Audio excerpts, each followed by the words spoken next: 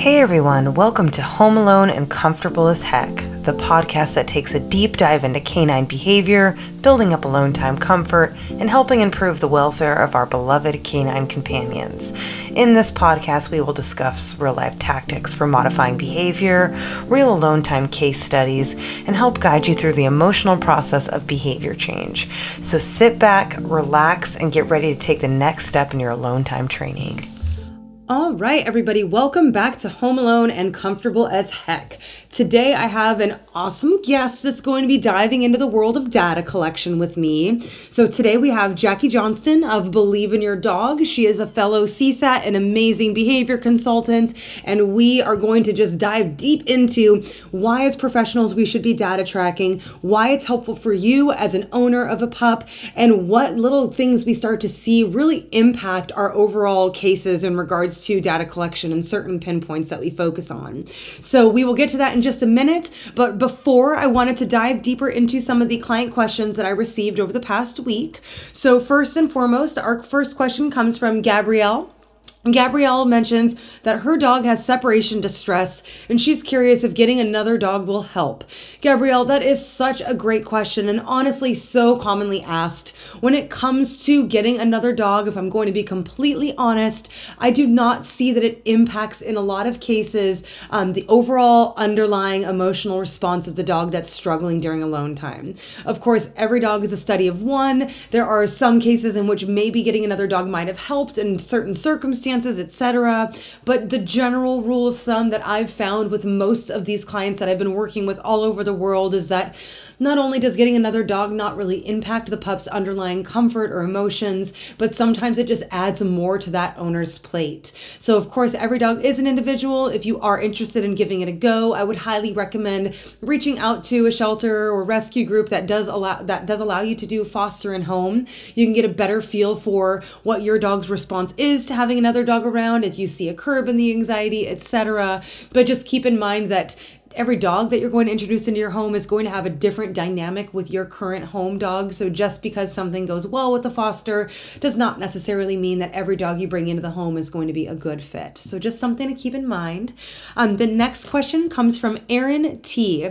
So Erin, your question's brilliant and one I'm getting a ton. So Erin asks, she's moving in 2022 and she wants to know if she should start training now or if she should wait until she gets into her new home. So Erin, it's a little bit hard to answer this one just because I don't have all of the specifics of your case. For example, if you are moving, in 3 weeks, it's going to be very different than if you're moving in 8 weeks or 10 weeks, etc. But generally speaking, there is not really any harm in diving into gradual exposure, systematic desensitization early before the move. But please just keep in mind that every dog generally speaking, they don't generalize well. So anytime you go to a new environment, it's not to say that just because your dog had X amount of comfort with X amount of duration or X amount of criteria in the prior home, that it's going to necessarily, quote unquote, transfer over to the new residence. The beginning portion of the journey for many clients is just kind of walking to the door, building up comfort as they slowly manipulate the door, work towards exiting, etc. In those cases, you might not see that big of a deal when you move to the next house. It's almost like they know the game. They might catch on a little bit sooner. But if you were going to be moving in 2 weeks or something along that line, I would probably say waiting might be the most beneficial. Not to mention, once you get into a new home, it's really important that we're allowing our dogs time to acclimate to their new environments. So even if you were to start training now, for example, when you move, you would likely be taking off at least 2 weeks after the move, just to let your dog get comfortable, get used to the new routines, etc. And then you would actually be diving into low-level forms of training. So hopefully that answers your question. And if you're interested in learning more, please do not hesitate to reach out. I'm happy to hop on a call and dive into your specifics. All right, and the last question for today comes from Team Luna, and I do apologize, I actually do not have your first name, so I'm just going to be referring to you as a whole, Team Luna, today. So Team Luna wrote in and was curious because they mentioned that sometimes their dog is okay, and other times she seems to freak out, and they want to know how can they know what it is that's upsetting their dog in certain circumstances. So Team Luna, this is actually the perfect episode for you because today, as I mentioned earlier, we're going to be diving into data collection and why it's so important. Your specific case that you just brought to light is actually one of the many cases that I would highly recommend start data tracking. The reason for that is because there's really an unlimited amount of reasons why a dog might be experiencing a lack of comfort or distress, anxiety, etc. Some of those might include things that have nothing to do with alone time. For example, there could have been a trigger stacking situation prior leading up to the alone time. Potentially, maybe there was a thunderstorm that was going on. Maybe the upstairs neighbors were out of town, so they were super calm last week. And now that they're in town, things are just a little bit louder and less comfortable. It could also have something to do with things underlying like GI upset, etc. So I would highly recommend, first off, listen to this episode. I do think you're going to find it very valuable. Second off, if you have not already, reach out to your vet team, bring them on board, and rule out any potential underlying medical concerns that might be influencing your dog during alone time. And third, start data tracking. Data tracking is going to really help you start to pick apart the whys of when it comes to your dog having upsets in certain situations and not in others. All right, everybody, welcome back to Home Alone and Comfortable as Heck, the podcast. I am super excited today because we have an amazing colleague of mine, also a fellow CSAT, Jackie, joining us today, and we are going to dive deep into the world of data collection. So Jackie, why don't you take a second and introduce yourself, talk a little bit about your experience, and then we'll dive on in.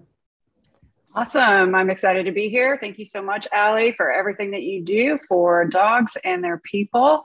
My name is Jackie. I am the lead trainer and owner of Believe in Your Dog.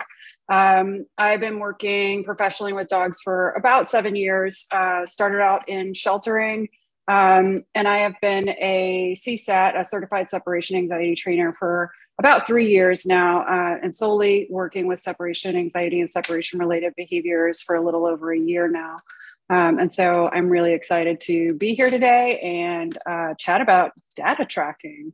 I know. I knew I wanted to choose you for this topic just based on a lot of the, the infographics and everything that you put up and release out to the public. It's very much hand in hand with my experiences as well. So I'm super excited to dive in. So to kind of just jump all in, why don't we talk a little bit about what does it mean to you when we say data? What exactly do you mean by data collection when you're talking with potential clients or current clients? Yeah, so I think that I love that you asked, what does it mean to me? Because I think we can all have different interpretations of what exactly that means. And so for me, when I'm talking about data collection, I am talking about a couple of things. I'm talking about the trend and the trajectory of the individual dog's progress. And I'm also talking about the variables in that dog and human's individual life that could be affecting that progress in a positive or quote unquote negative way. So those are the two kind of key things that I'm looking at when I am collecting data from dogs that I'm working with. How about you? No, same. So thankfully through the CSAT course, I actually learned a lot about why it is so important to actually do this data tracking and get these individual trends, because there's, as I'm sure you have seen online, there's so many options out there for different things that parents can implement, and a lot of them don't really focus on the individual dog itself, and most of them actually don't take into consideration these variables that might be impacting overall comfort or threshold levels. So yeah, I'm the exact same. I basically individualize it to the specific dog, and we'll talk a lot more about what we're tracking and why those individual things are important. But I'm curious, have you ever not collected data before? No, I've never not collected data. So, and that is the great thing I think about the CSAT course, is that from the start, we are taught how important that is. And just to sidetrack for a split second, I did go quickly and Google the definition of data, because we're behavior nerds and we have to do that. And it's defined as facts and statistics collected together for reference or analysis. And we are going to talk a little bit more about why that's important, but I just think it's so important that we look at the meaning of the words that we're talking about. And so I can't imagine not collecting data. So to answer your question, I've never not done so. Of course, I did not do so prior to becoming a CSAT when working with regular, not regular, but everyday behavior modification. it definitely would have benefited me and the dogs I was working with at the time, but I wasn't aware of how important it was until I did become a CSAT. That is so real. Yeah, no, I think actually thinking back, one of the reasons why you stood out to me so much with data collection is we were both in Susan Friedman's Living and Learning with Animals. And that very much has a heavy emphasis on observing the individual in front of you and actually tracking. And let's make sure we're actually making progress. Are we tipping the scale in the right direction? Is behavior increasing? Is it decreasing? And that's such a big importance when we're working, totally, especially on an underlying emotional response, right? So absolutely. Awesome. Well, same here. I also have not collected data aside from even prior to my shelter work that I used to do with just my regular behavior clients. But if I would know what I know now back then, my gosh, I absolutely would have implemented it. So anybody out there that's not data tracking right now, it doesn't matter what behavior you're working on, it can be a huge game changer for you. Yeah, I mean, without it, we're totally flying blind, right? Like, exactly. How do we know if what we're doing is changing behavior? And I think for clients, it's really beneficial to see those trends and trajectories, because we might say every day, "Oh, he's doing great. Like Fluffy's doing awesome. Like we did 1 minute," and they're like, "Ah."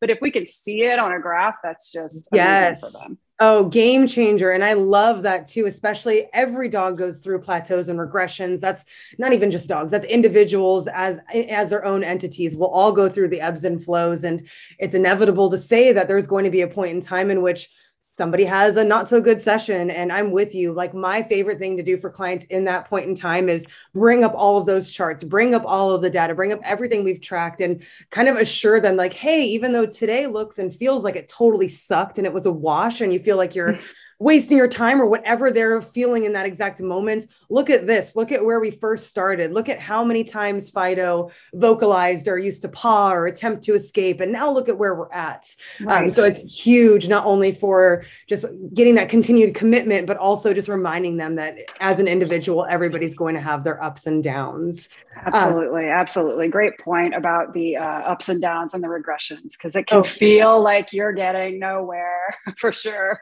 Totally. And any of the families out there listening to this, they know exactly what we're talking about, because most of them are probably already following us. Right.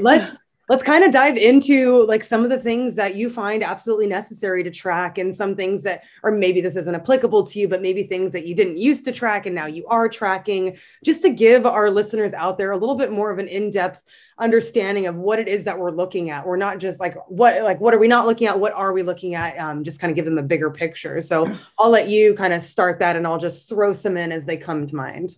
Awesome. Yeah, there's so many things we can track, so don't overwhelm yourself. I think as trainers and as guardians, that if we can simplify it and start with the basics and then build from there if needed. So some things that I always track regardless, just when starting out, is definitely like time of day. What time are we doing the absence training?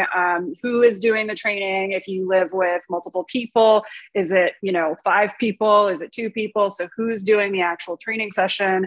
What was your dog's physical and mental exercise so far that day? What's your dog's appetite like that day? Any stressful events that may have occurred that day? Of course, medications, if your dog's on medication, making sure we're tracking that. So those are just some of the basics that the foundations that I start out with. And of course, we'll talk about how over time that can change for the individual dog. What about you? What are you tracking? Very, very similar. And I find that like more often than not, those little teeny tiny things that feel like they might not be a big deal to a specific case can actually end up being a really big deal. And it can be helpful too for clients going back to feeling like those some like occasional feelings of defeat, like they're not making progress. If we can go back and look at, oh my gosh, look at this trend, for example, and not that this is every dog's of course going to have a different response, but for example, every time we do something after 5 p.m., which is a trend that I've seen with some of my clients, after 5 p.m., it's some of the hardest sessions that they have. And then we can really start to let clients know like, hey, look, it's not just you, it's not failed efforts. We need to modify the environment to set that dog up for success, which honestly, and I'm sure you probably agree, but I'd love your feedback. Sometimes in the beginning, setting up training sessions at the time in which the dog is going to be the most successful. And then from there, starting to vary and add in those other variables essentially of different times of day or after certain amounts of activity, et cetera, because we can't really build on anything if we don't actually have comfort, and we can't get comfort if we don't have experience, right? What do you think? Yeah. Like, do you have any insight onto that?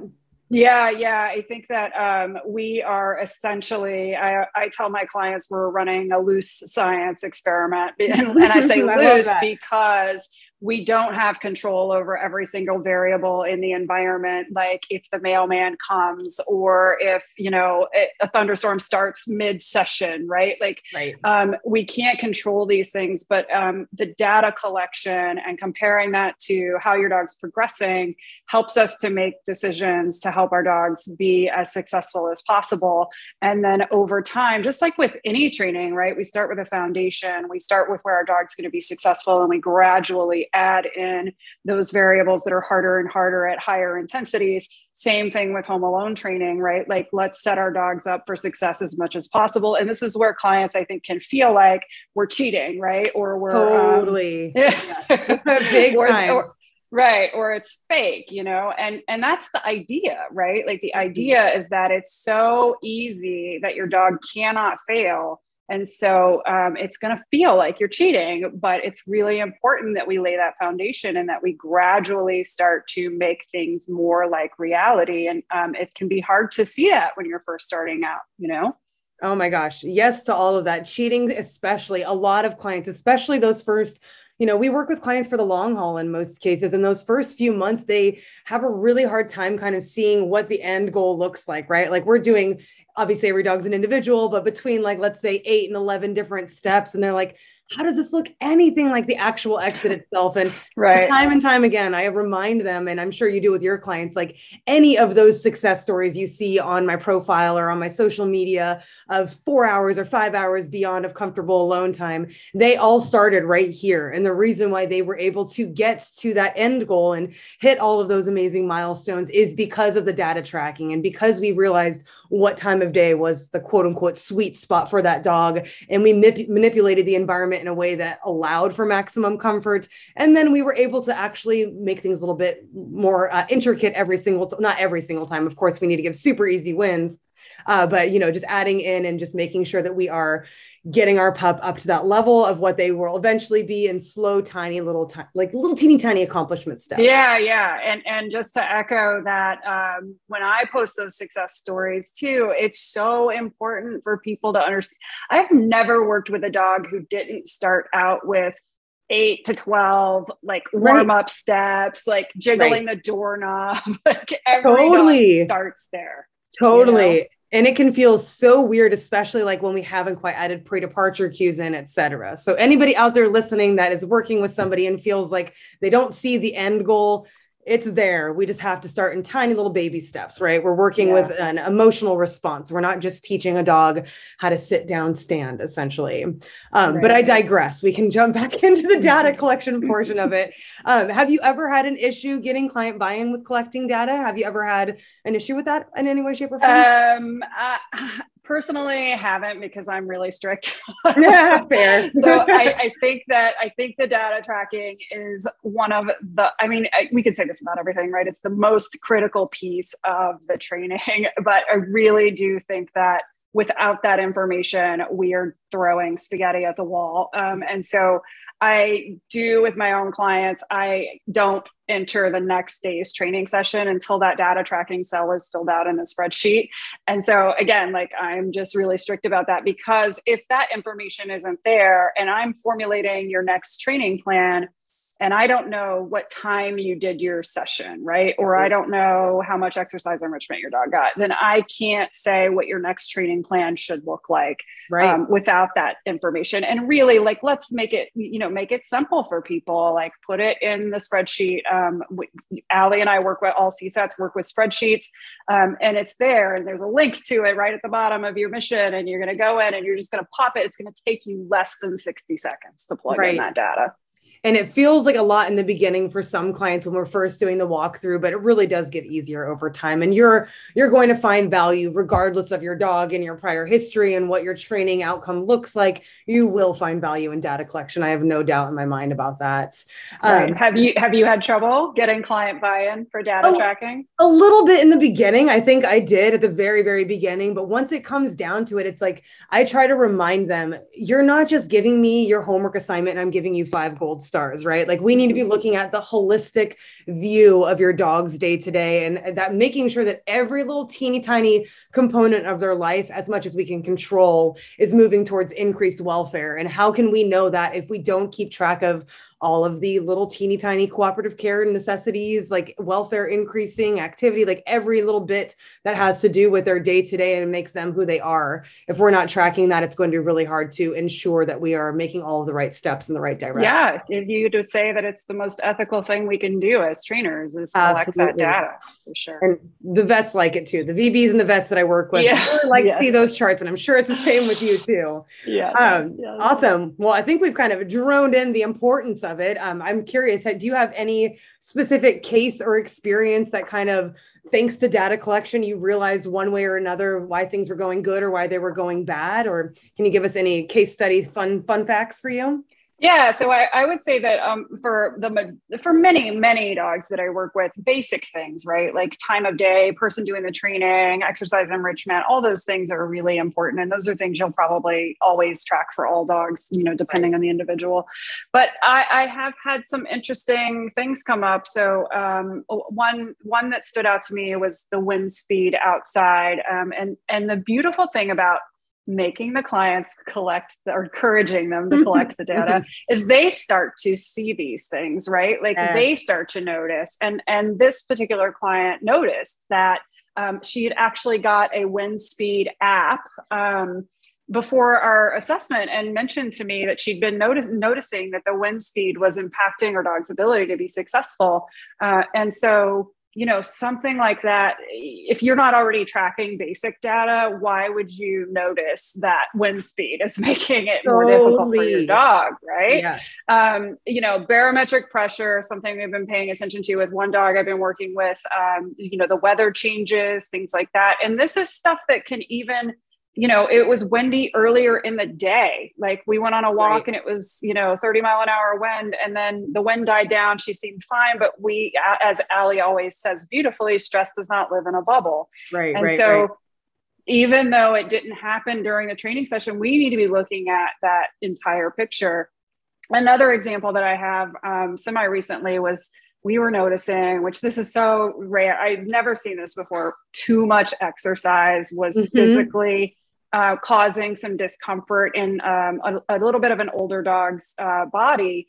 So that when we would see, I was like, oh my gosh, am I really saying this? Like too much exercise, we are starting to see struggles. And so we tweaked that so that there wasn't as much physical exercise and there was more focus on, brain games and mental exercise. Love it. Yeah. And so it's really important that you're tracking those basics. Otherwise you're not going to think to look for these other things. You have a really interesting one.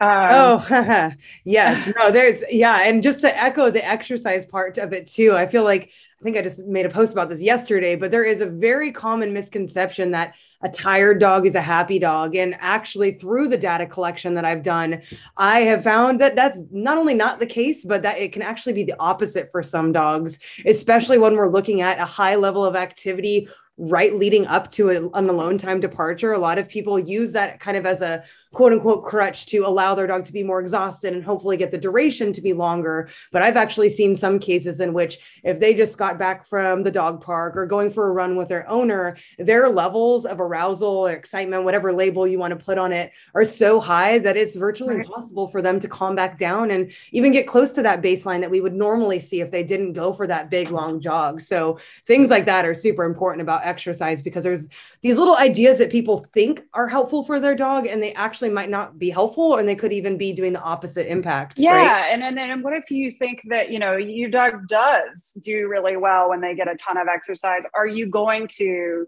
give your dog a ton of exercise for the rest of their life? Right. Anytime every time before you leave. Yes, right. Exactly. No, I'm not pro or against exercise. We all need it for our overall Totally. welfare, but I would much rather just track the normal baseline of what that dog would do on the day to day. And like, not only what would they do if you did the session at 3 p.m., but is that what your morning is going to look like before you actually leave at 8 a.m. and like later in the future?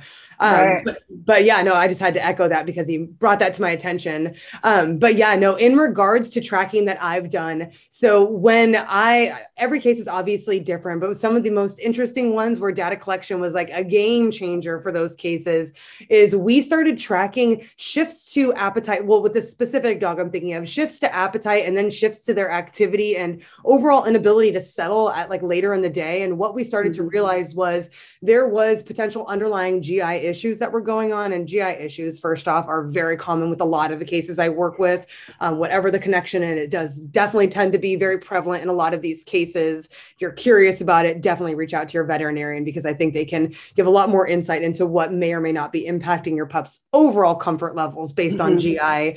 But one of these pups, he was gotten to the same thing where he was just having 1 week, he was doing amazing and could easily get 15 minutes. And all of a sudden this next week, we were like, why are you struggling to even get 30 seconds? Like we are like, there's nothing's changed. Thanks to the data tracking, we can actually be assured that time of day activity, none of that had been modified. What ended up happening is got to a point where we're like, okay, this doesn't seem like a behavior concern. Like, let's bring the rest of our team in. Let's bring the medical staff, vet team in. And the little man just needed his anal glands expressed. Not to be disgusting about it, but it was as simple as needing his anal glands expressed, causing an increase in whatever discomfort or stress, whatever he was feeling that led to that. And on a more serious note, through tracking data with one of my other clients, we found underlying concern that actually led to a thyroid issue. So being sure that you're tracking all of these things, it's not just to appease us as the trainer and we're trying to make your lives harder. It really, really is about the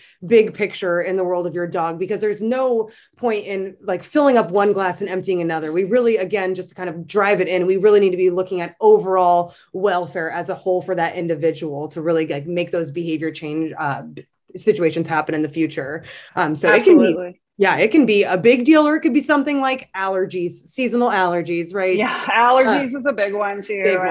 You guys can't see me, but I'm over here nodding profusely because GI, stomach upset, allergies are something that is just so prevalent. And when a dog is struggling, and it can be so hard to know, that those things are going on. So having your village and your vet or your vet behaviorist like all on board is so important.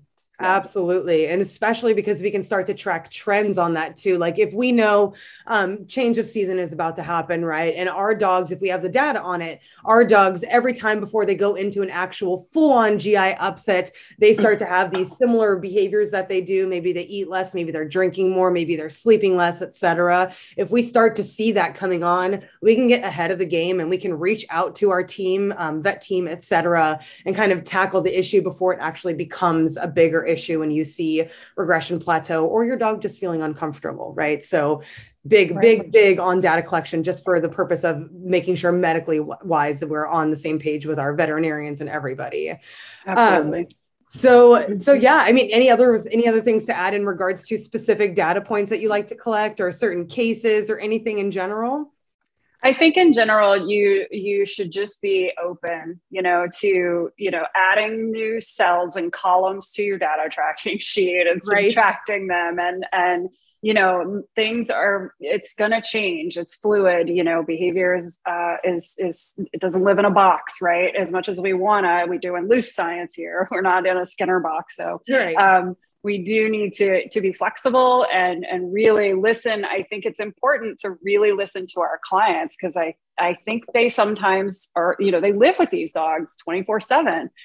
They may notice things too that we don't notice. And I've had that countless times where they've said, I've started to notice this outside of missions or outside of alone time training that, and I'm like, well, let's bring that in, right? Let's bring that in and start tracking it here and see if it's impacting things. Absolutely. Yeah. So long story short, if you're not data tracking, you need to be.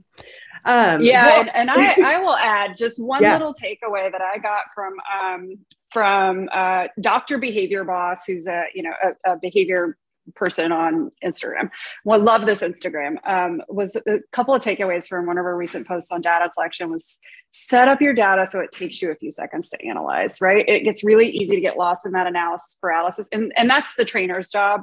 That's my job and Allie's job is to go the heavy cross-eyed and we'll bring on another trainer if we need a second set of eyes, if we're just in that analysis paralysis, but set it up so you can decipher it, right? Like don't overwhelm yourself with, data tracking. And one quote I love by Dr. Eduardo Fernandez, who's a behavior analyst, is that any data is better than no data and no data is perfect. And I think that's so important, that we try not to be perfect. Let your trainers try to be perfect and you just relax. Absolutely. Yeah, no, a lot of the heavy lifting is done on the back end of things. Like I just have my clients, you enter the data and I'll make sense of it. And then we'll talk about it and we'll collaborate about it. Right. No, I love that. And then I just really wanted to kind of drive in one last time how important it is that we are doing an individual approach to each specific dog. Not every dog has the same background. Not every dog has the same reasons for having increase in stress. Some of it might be genetic predisposition. We could have early onset trauma. We really need to be looking at the dog in front of us. And going back to I know it's one of both of our favorites, Dr. Susan Friedman, every individual is a study of one. Okay. We really need to be looking at that dog in front of us and don't base anything that you're seeing off of another post from another success update from another dog. Like no behavior path is going to be linear and no two dogs are going to have the same pathway through. Just because GI upsets Fido's overall comfort doesn't mean it's going to upset Fluffy's, etc. Right. Don't start tracking barometric pressure. right. Now we're going to have everybody out there getting that app now. I know. No, I love it. Well, Jackie, it has been an absolute pleasure. Is there anything else that you wanted to kind of toss in here, chat about, just last minute thinking points or any resources, anything at all that you think would be helpful for any of these listeners?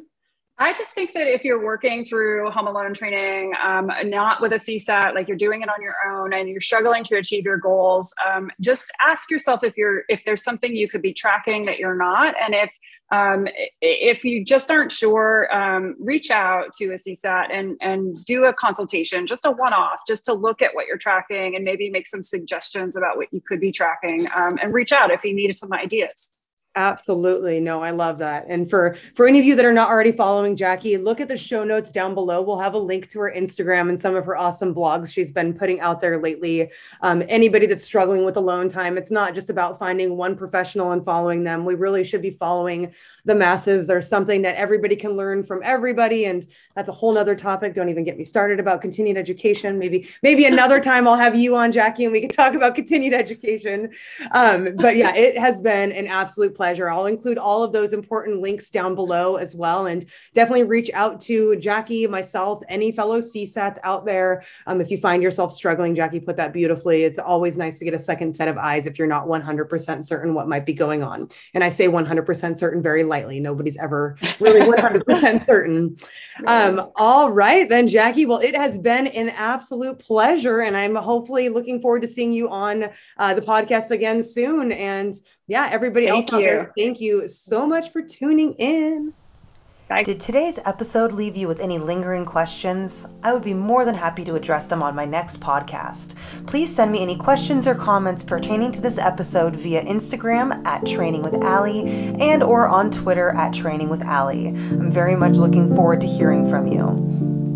All links and information discussed on this podcast can be found in the show notes below. This podcast is not intended to diagnose or treat any individual case. Please consult your veterinarian before adding to or modifying your pet's current treatment plan.